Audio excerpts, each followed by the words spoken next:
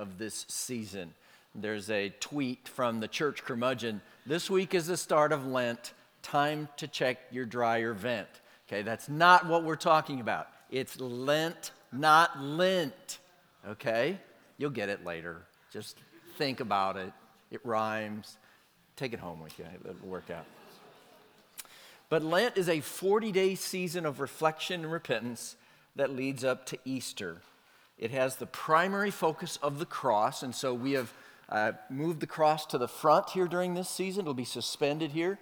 Visually, that's our focus, right? On the cross of Christ during this season of his great redemptive work on that cross. There's a devotional called The Journey to the Cross. It's on Amazon. You can pay for it, or if you'll go to our website in our Lent resources, it's there for free. And it will take you daily with some really helpful reflections on this season. There's some other resources there as well that you can consider for you and for your family. But in this particular devotional, it describes Lent in a really helpful way. It sounds like it says, on the Christian calendar, Lent, which is from the Latin word meaning 40th, is the 40 days beginning on Ash Wednesday, this past Wednesday, and leading up to Easter Sunday. Sundays themselves are not counted in these 40 days, as they're generally set aside as days of renewal and celebration, mini Easters of sorts. So the number 40 carries great biblical significance based on the 40 days of rain Noah and his family endured in the flood, the 40 years Israel spent in the wilderness, Jesus' 40-day fast in the wilderness, the 40 days Jesus spent on the earth after his resurrection, and many other references, they say. 40 days has been used by God to represent a period of trial, of testing, and of preparation. Likewise, Lent is a season of preparation and repentance during which we anticipate the death on Good Friday and the resurrection on Easter Sunday of Jesus. It is this very preparation and repentance aimed at grasping the intense significance of the crucifixion that gives us a deep and powerful longing for the resurrection, the joy of Easter. Now, the journey of Lent is to immerse ourselves in this grand story so that it might increase our appreciation of Easter and love for Jesus. May we mourn the darkness in our hearts and rejoice in the light of God who came into the world to save us. And that's from that devotional, The Journey to the Cross.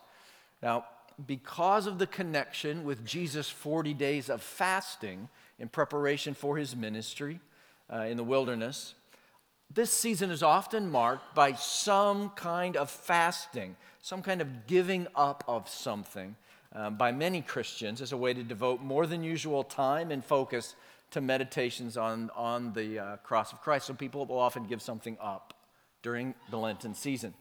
So at this point, another point of clarification might be in order. I hope this will be helpful if you look at the screen with me.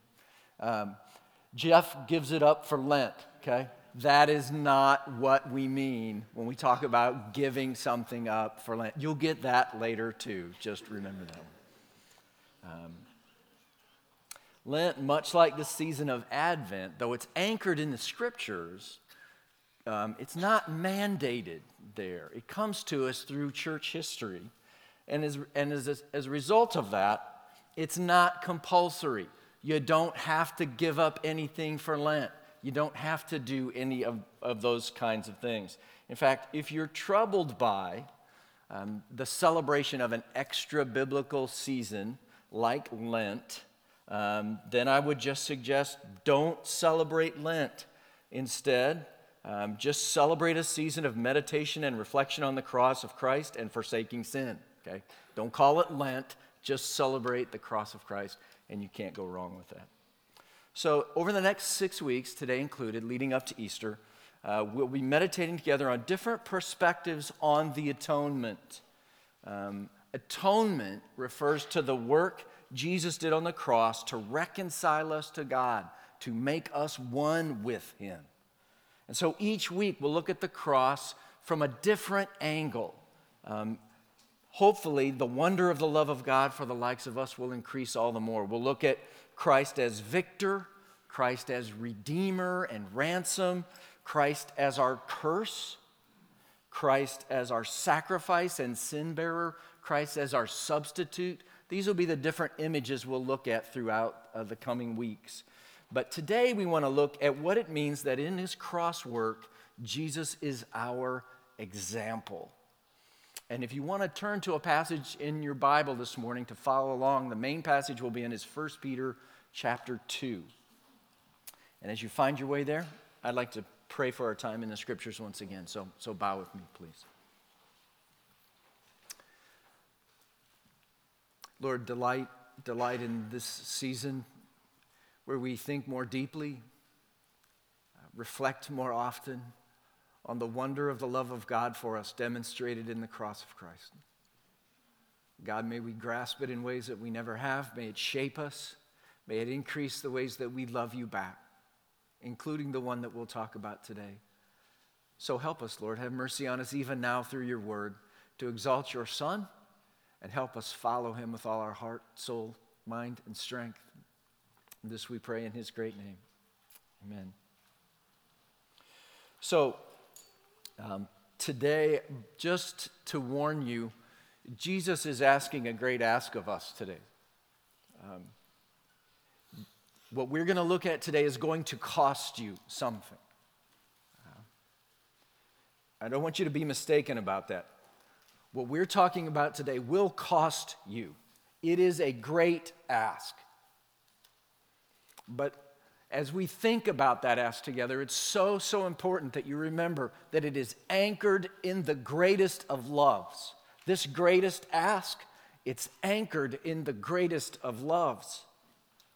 Revelation chapter 1 declares it beautifully when it speaks of Jesus and it describes him as the one who loves us and has freed us from our sins by his blood. And to him be glory and dominion forever and ever. Amen. See, we follow Jesus because he loves us and he has freed us from our sins by his life's blood. Okay. The rest of our series is going to put this love on parade in front of us as we look at the atonement, the work of Christ on the cross, from all these different angles. And just to kind of shake things up, during Lent, with the cross suspended up there, you might want to sit in a different place in the worship center. Oh my gosh. You guys might want to sit like over here. And you guys might want to sit over here. I know I'm messing with your world here, right? But just to physically think about the different ways we see the cross. It's multifaceted, many wondered. So if you're brave and daring, mix it up in the coming weeks, right? Sit in someone else's seat and help rock their world a little bit in the coming weeks.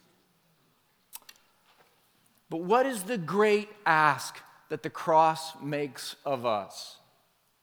And Jesus presses his disciples with this frequently. It's common language that he uses. This is from Matthew's account.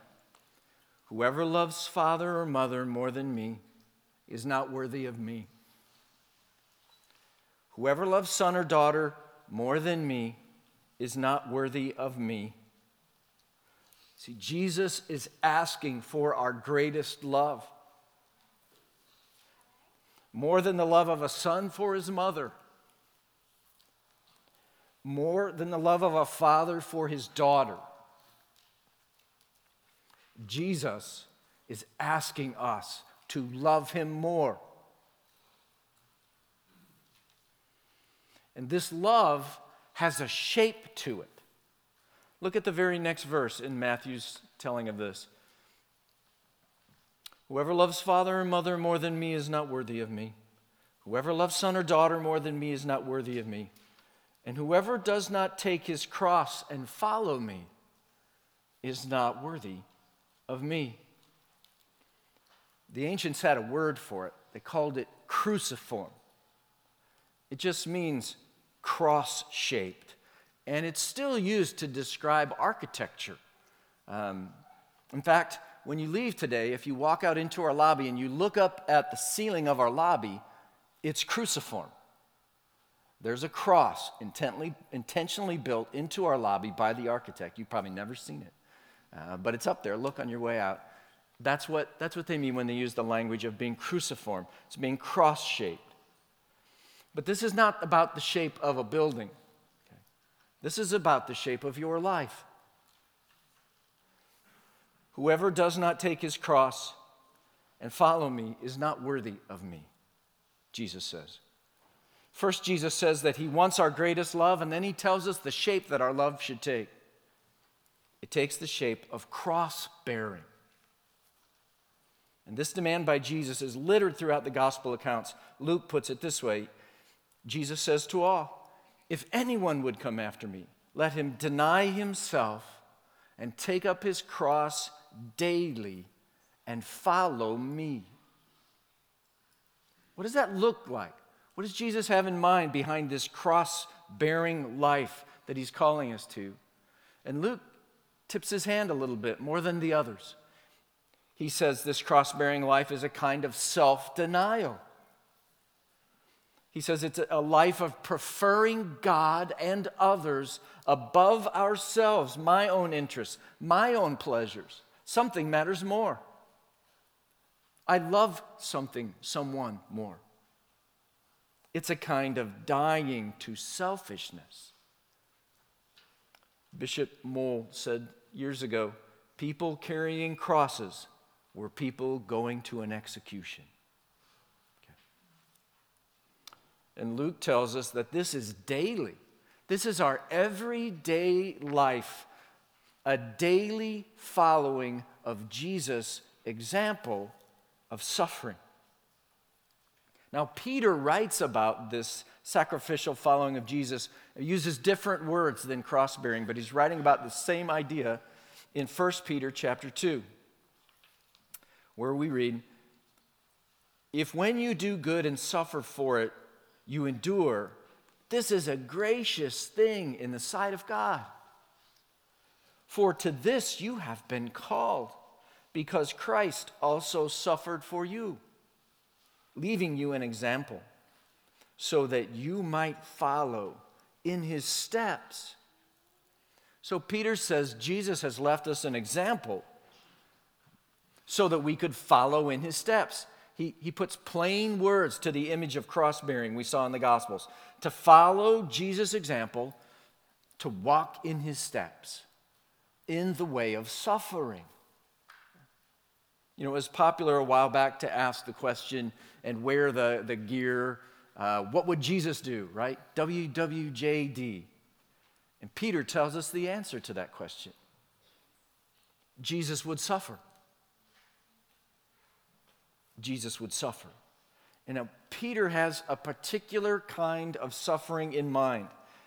To make sense out of what he means here, back up with me a couple of verses to verse 18. He starts by talking to servants, and he says, "Servants, be subject to your masters with all respect, not only to the good and gentle, but also to the unjust. For this is a gracious thing. When mindful of God, one endures sorrows while suffering unjustly. For what credit is it if, when you sin and are beaten for it, you endure? But if when you do good and suffer for it, you endure, this is a gracious thing in the sight of God." Okay. So in this section of his letter, Peter's writing to servants, to slaves. And he calls them to submit to their masters, even the unjust ones, even when it means they would suffer unjustly. Okay. It makes you glad you're not a slave, right?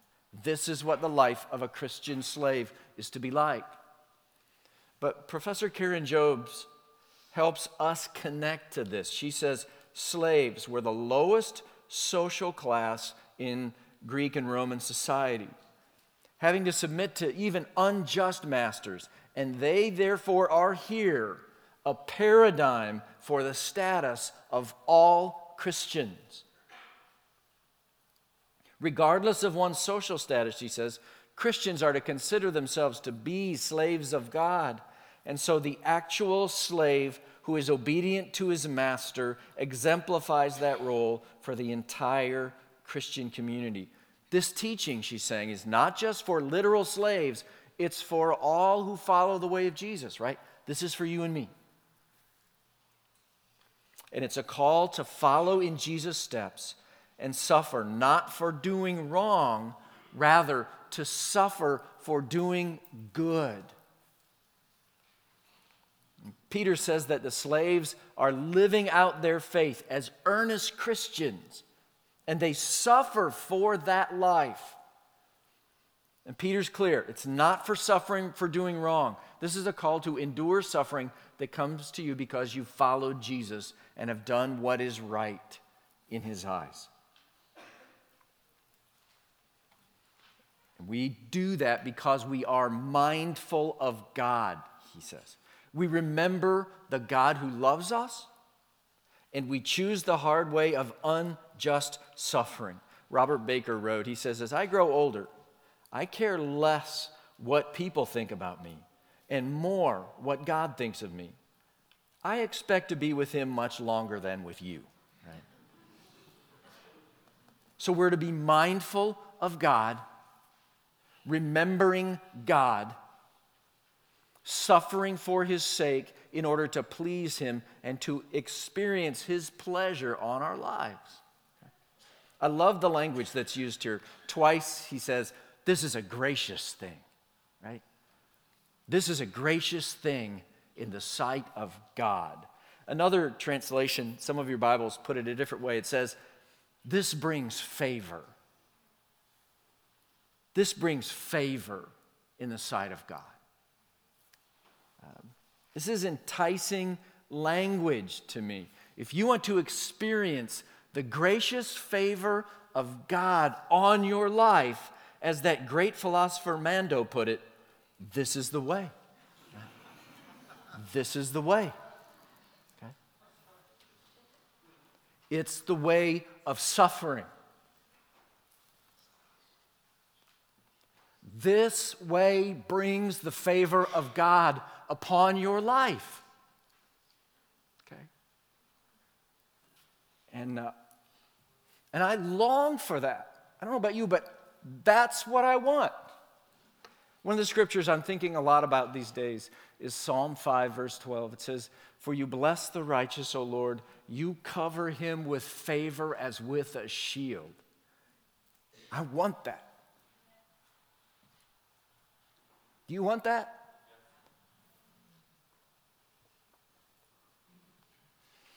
There's something about the favor of God upon my life.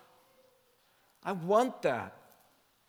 Kind of like the way a son or a daughter wants to please their father. A lady named Sarah Scherf wrote about this. She said, I spent last week at the beach in Florida relaxing with my family. This week was for eating fresh seafood, sitting by the beach with my nieces and sister, throwing the frisbee on occasion, and for catching up with my dad and his new wife. My parents are divorced, and the process of their dissolution took about 9 years. I had erratic and often intensely negative feelings for and about my dad throughout my high school and college years. But those feelings, she says, have mellowed out, and as adults, we get along okay. We live 1,200 miles apart, don't see each other often. But I'm always glad to visit my dad when I can. This beach trip was his and his wife's initiative, and they provided a big place for their family and me and my siblings to meet up and spend some time together. She says, but at the week's end, my dad said something to me that left my mind quiet and full of one thought. At the end of a perfect day of hunting for shells with the little girls, making a sleeping dragon sand sculpture, and laughing hard with my sister and my dad, we had to pack up the car and pass around goodbye hugs. And my dad hugged and kissed me. His arms are still so strong and tight, no one's hugs feel like his. He told me again how thankful he was that we could be there. And he told me he was so proud of me. And then she says, I have to admit, after hearing those words from my dad, my 29-year-old self was filled. I think I can guess that my dad's been proud of me. I'm at least sure he's not disappointed in who I am or what I've done with my life. But hearing him say it to me, despite all our past and its residue, despite my independence from him, despite the deeply affirming relationship I have with my husband, it was like I've needed nothing else, she said. See, deep down, in our heart of hearts, we cry out with the psalmist, let the favor of the Lord our God be upon us. Right? This is the way, Peter says. This is the way to experience the gracious favor of your Father upon your life. It's the way of daily denying yourself and taking up your cross and following Jesus. In the way of suffering, being mindful of God and doing good. So there's a prayer I pray from time to time. You've read it with me before on Sundays. It's called the Litany of Humility. It has a section on the deliverance from fear that has relevance for us this morning as we think about facing unjust suffering. Maybe we could read it together. Let's read it. From the fear of being humiliated, deliver me, O Jesus. From the fear of being despised, deliver me, O Jesus. From the fear of suffering rebukes, deliver me, O Jesus. From the fear of being calumniated, deliver me, O Jesus. From the fear of being forgotten, deliver me, O Jesus. From the fear of being ridiculed, deliver me, O Jesus. From the fear of being wronged, deliver me, O Jesus. From the fear of being suspected, deliver me, O Jesus. Peter says, for to this you have been called, because Christ also suffered for you, leaving you an example so that you might follow in his steps. To suffer for doing good, Peter says, this is our calling. It's nothing less than that. This is your life's calling. This is what it means to be a follower of Jesus. Being mindful of God and his great love for us, we will suffer unjustly for his name if we need to, okay? If it comes our way.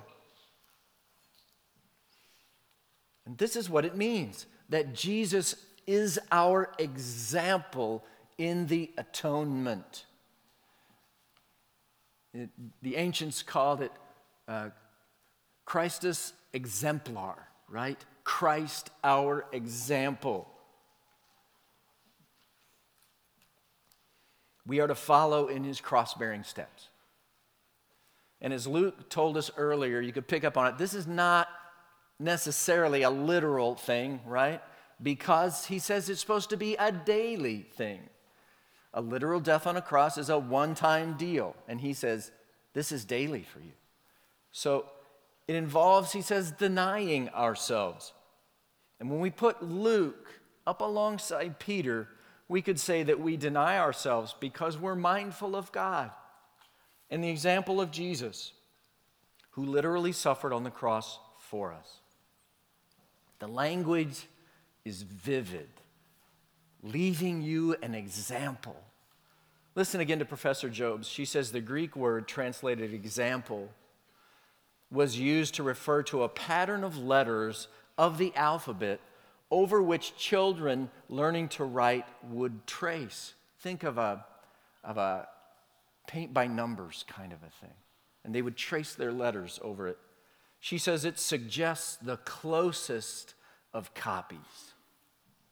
English words such as example or model or pattern are too weak, she says, for Jesus' suffering is not simply an example or pattern or model as if one of many. He is the paradigm by which Christians write large the letters of his gospel in our lives. So Jesus has given us a pattern to trace. Like school children learning their letters, we are learning how to live. And it's cruciform in its shape, right?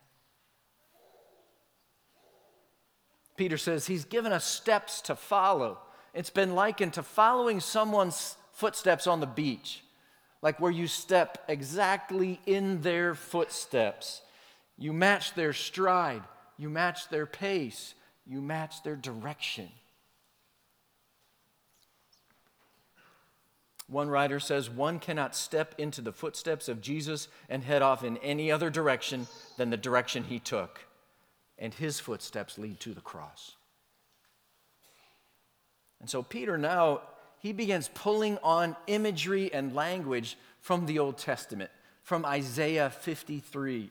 It's a wonderful prophetic picture of Jesus as the Messiah, as the suffering servant of God. And Peter is taking that prophecy of Isaiah the Messiah as the suffering servant and applying it directly to Jesus as the suffering cross bearer. He's telling us they're one and the same. Okay? The Messiah and Jesus, they're one. Jesus is the Christ. He is the Messiah. And he's showing us how to walk in his steps by laying out his steps for us to see. He does that in the next couple of verses, and it's interesting. His focus is, in following Jesus in his steps, is on his speech, what Jesus says or won't say. Look at verse 22 and 23. Jesus committed no sin, neither was deceit found in his mouth. When he was reviled, he did not revile in return. When he suffered, he did not threaten, but continued entrusting himself to him who judges justly. So, citing the example of Jesus in fulfillment of Isaiah 53, Peter shows us his steps, the steps we are to follow, by showing us Jesus' words, or the lack thereof. His words are without sin. There are no lies. There's no deceit. There are no insults or threats from Jesus, even when he's falsely accused. If you could summarize it up, you'd say Jesus does not respond in kind. Okay. He doesn't get sucked into the vortex of blog comments, right? And respond as those who have responded to him and his group. When he suffered, he did not threaten, though he had tens of thousands of angels at his disposal, so he told Peter in the garden. Rather, he entrusted himself to God. He deferred to the Father's future justice rather than defending and justifying himself. This is our pattern. And in the next chapter of his letter, Peter will write, "Do not repay evil for evil or reviling for reviling, but on the contrary, bless. For to this you were called, that you may obtain a blessing." So this is the way. This is the way of Jesus. This is what it means to follow his example, to walk in his steps. We use his words. We refrain from responding in kind to those who curse us. We bless them. There's a guy named Thomas Cranmer. If you're a fan of history, you've probably heard of him. He was the Archbishop of Canterbury back in the 1500s. And if you use the Book of Common Prayer today, you benefit from Cranmer's work. It's some of his writings. 5 centuries later, people are still using his little prayer book. But a contemporary of his, Alfred Lord Tennyson, said of him, this is how he described Archbishop Cranmer. He says, "To do him a hurt was to beget a kindness from him. His heart was made of such fine soil that if you planted in it the seeds of hate, they blossomed love."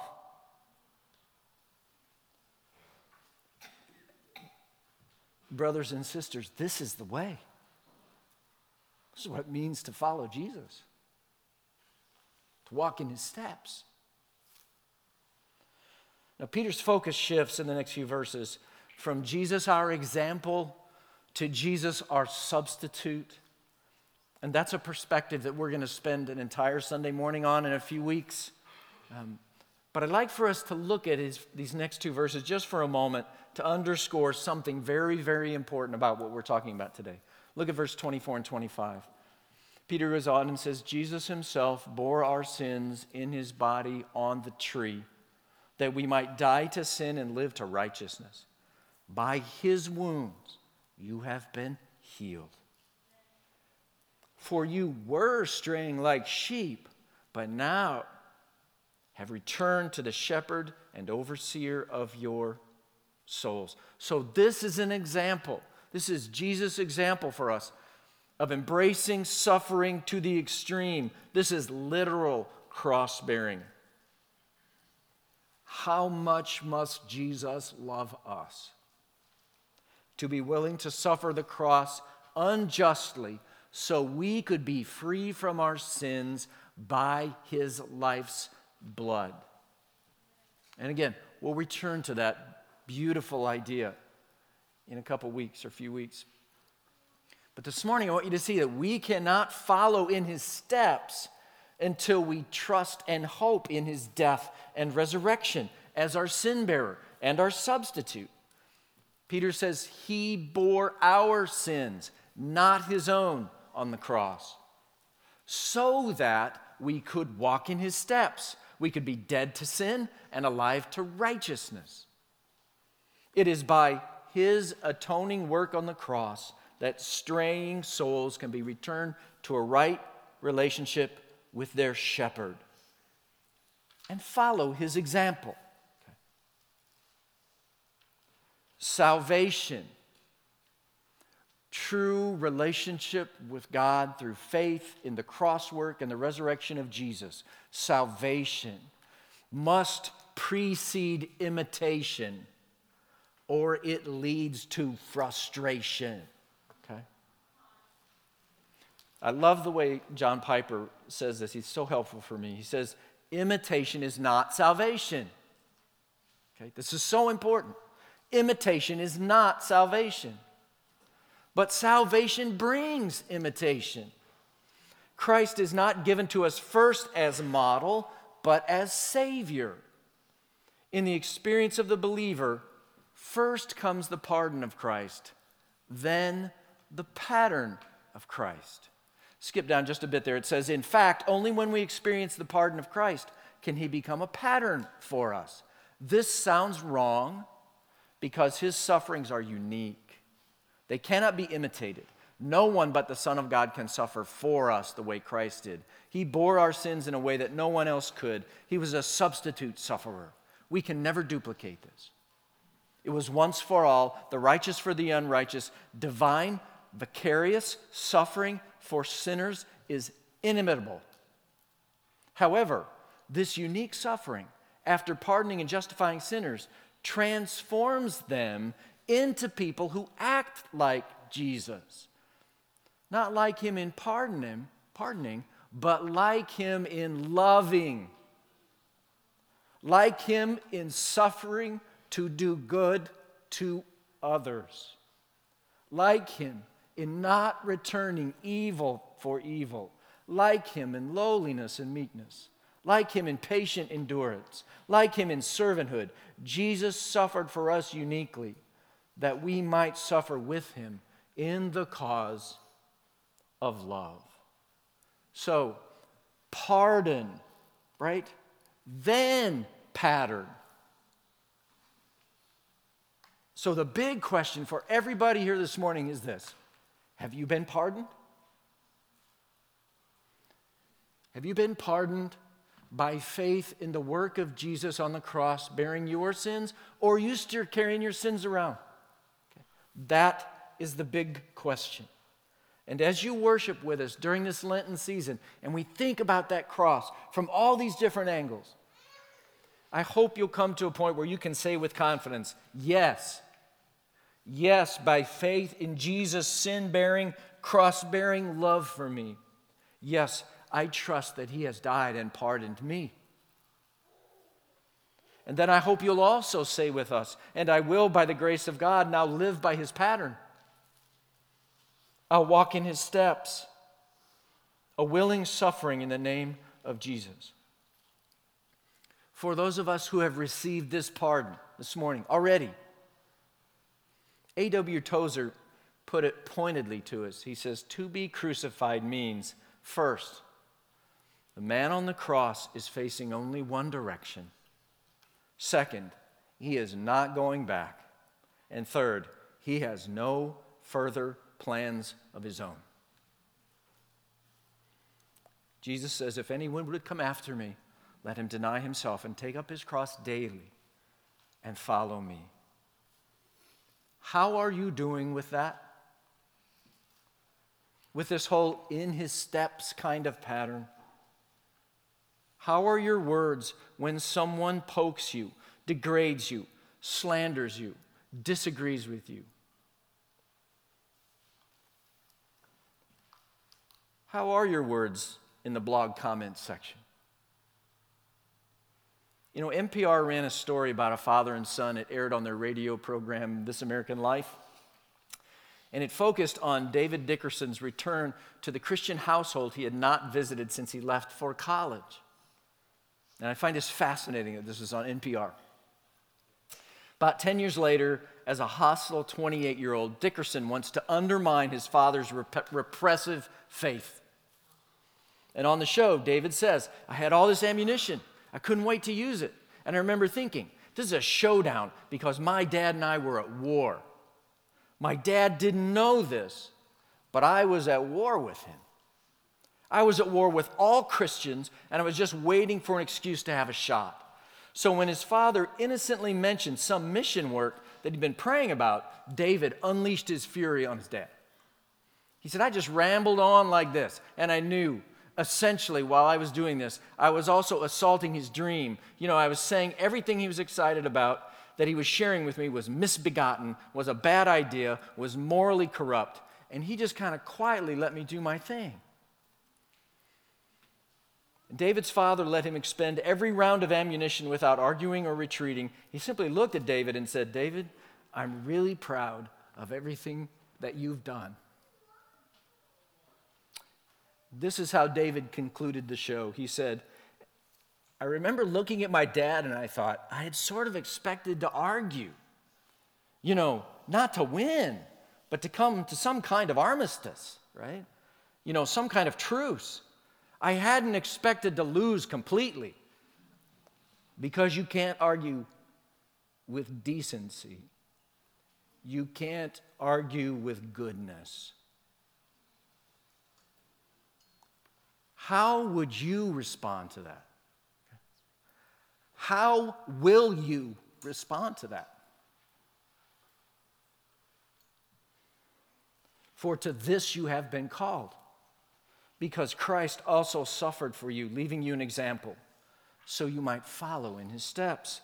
Peter says we are to follow the example of Jesus, to walk in his steps, to not repay evil for evil or reviling for reviling, but on the contrary, bless. For to this you were called, that you may obtain a blessing. Not repaying evil for evil, but blessing those who do, even those who do us wrong. Because Jesus said to all, if anyone would come after me, let him deny himself and take up his cross daily and follow me.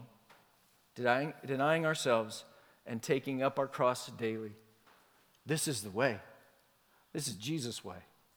It is the way of suffering. Would you pray with me?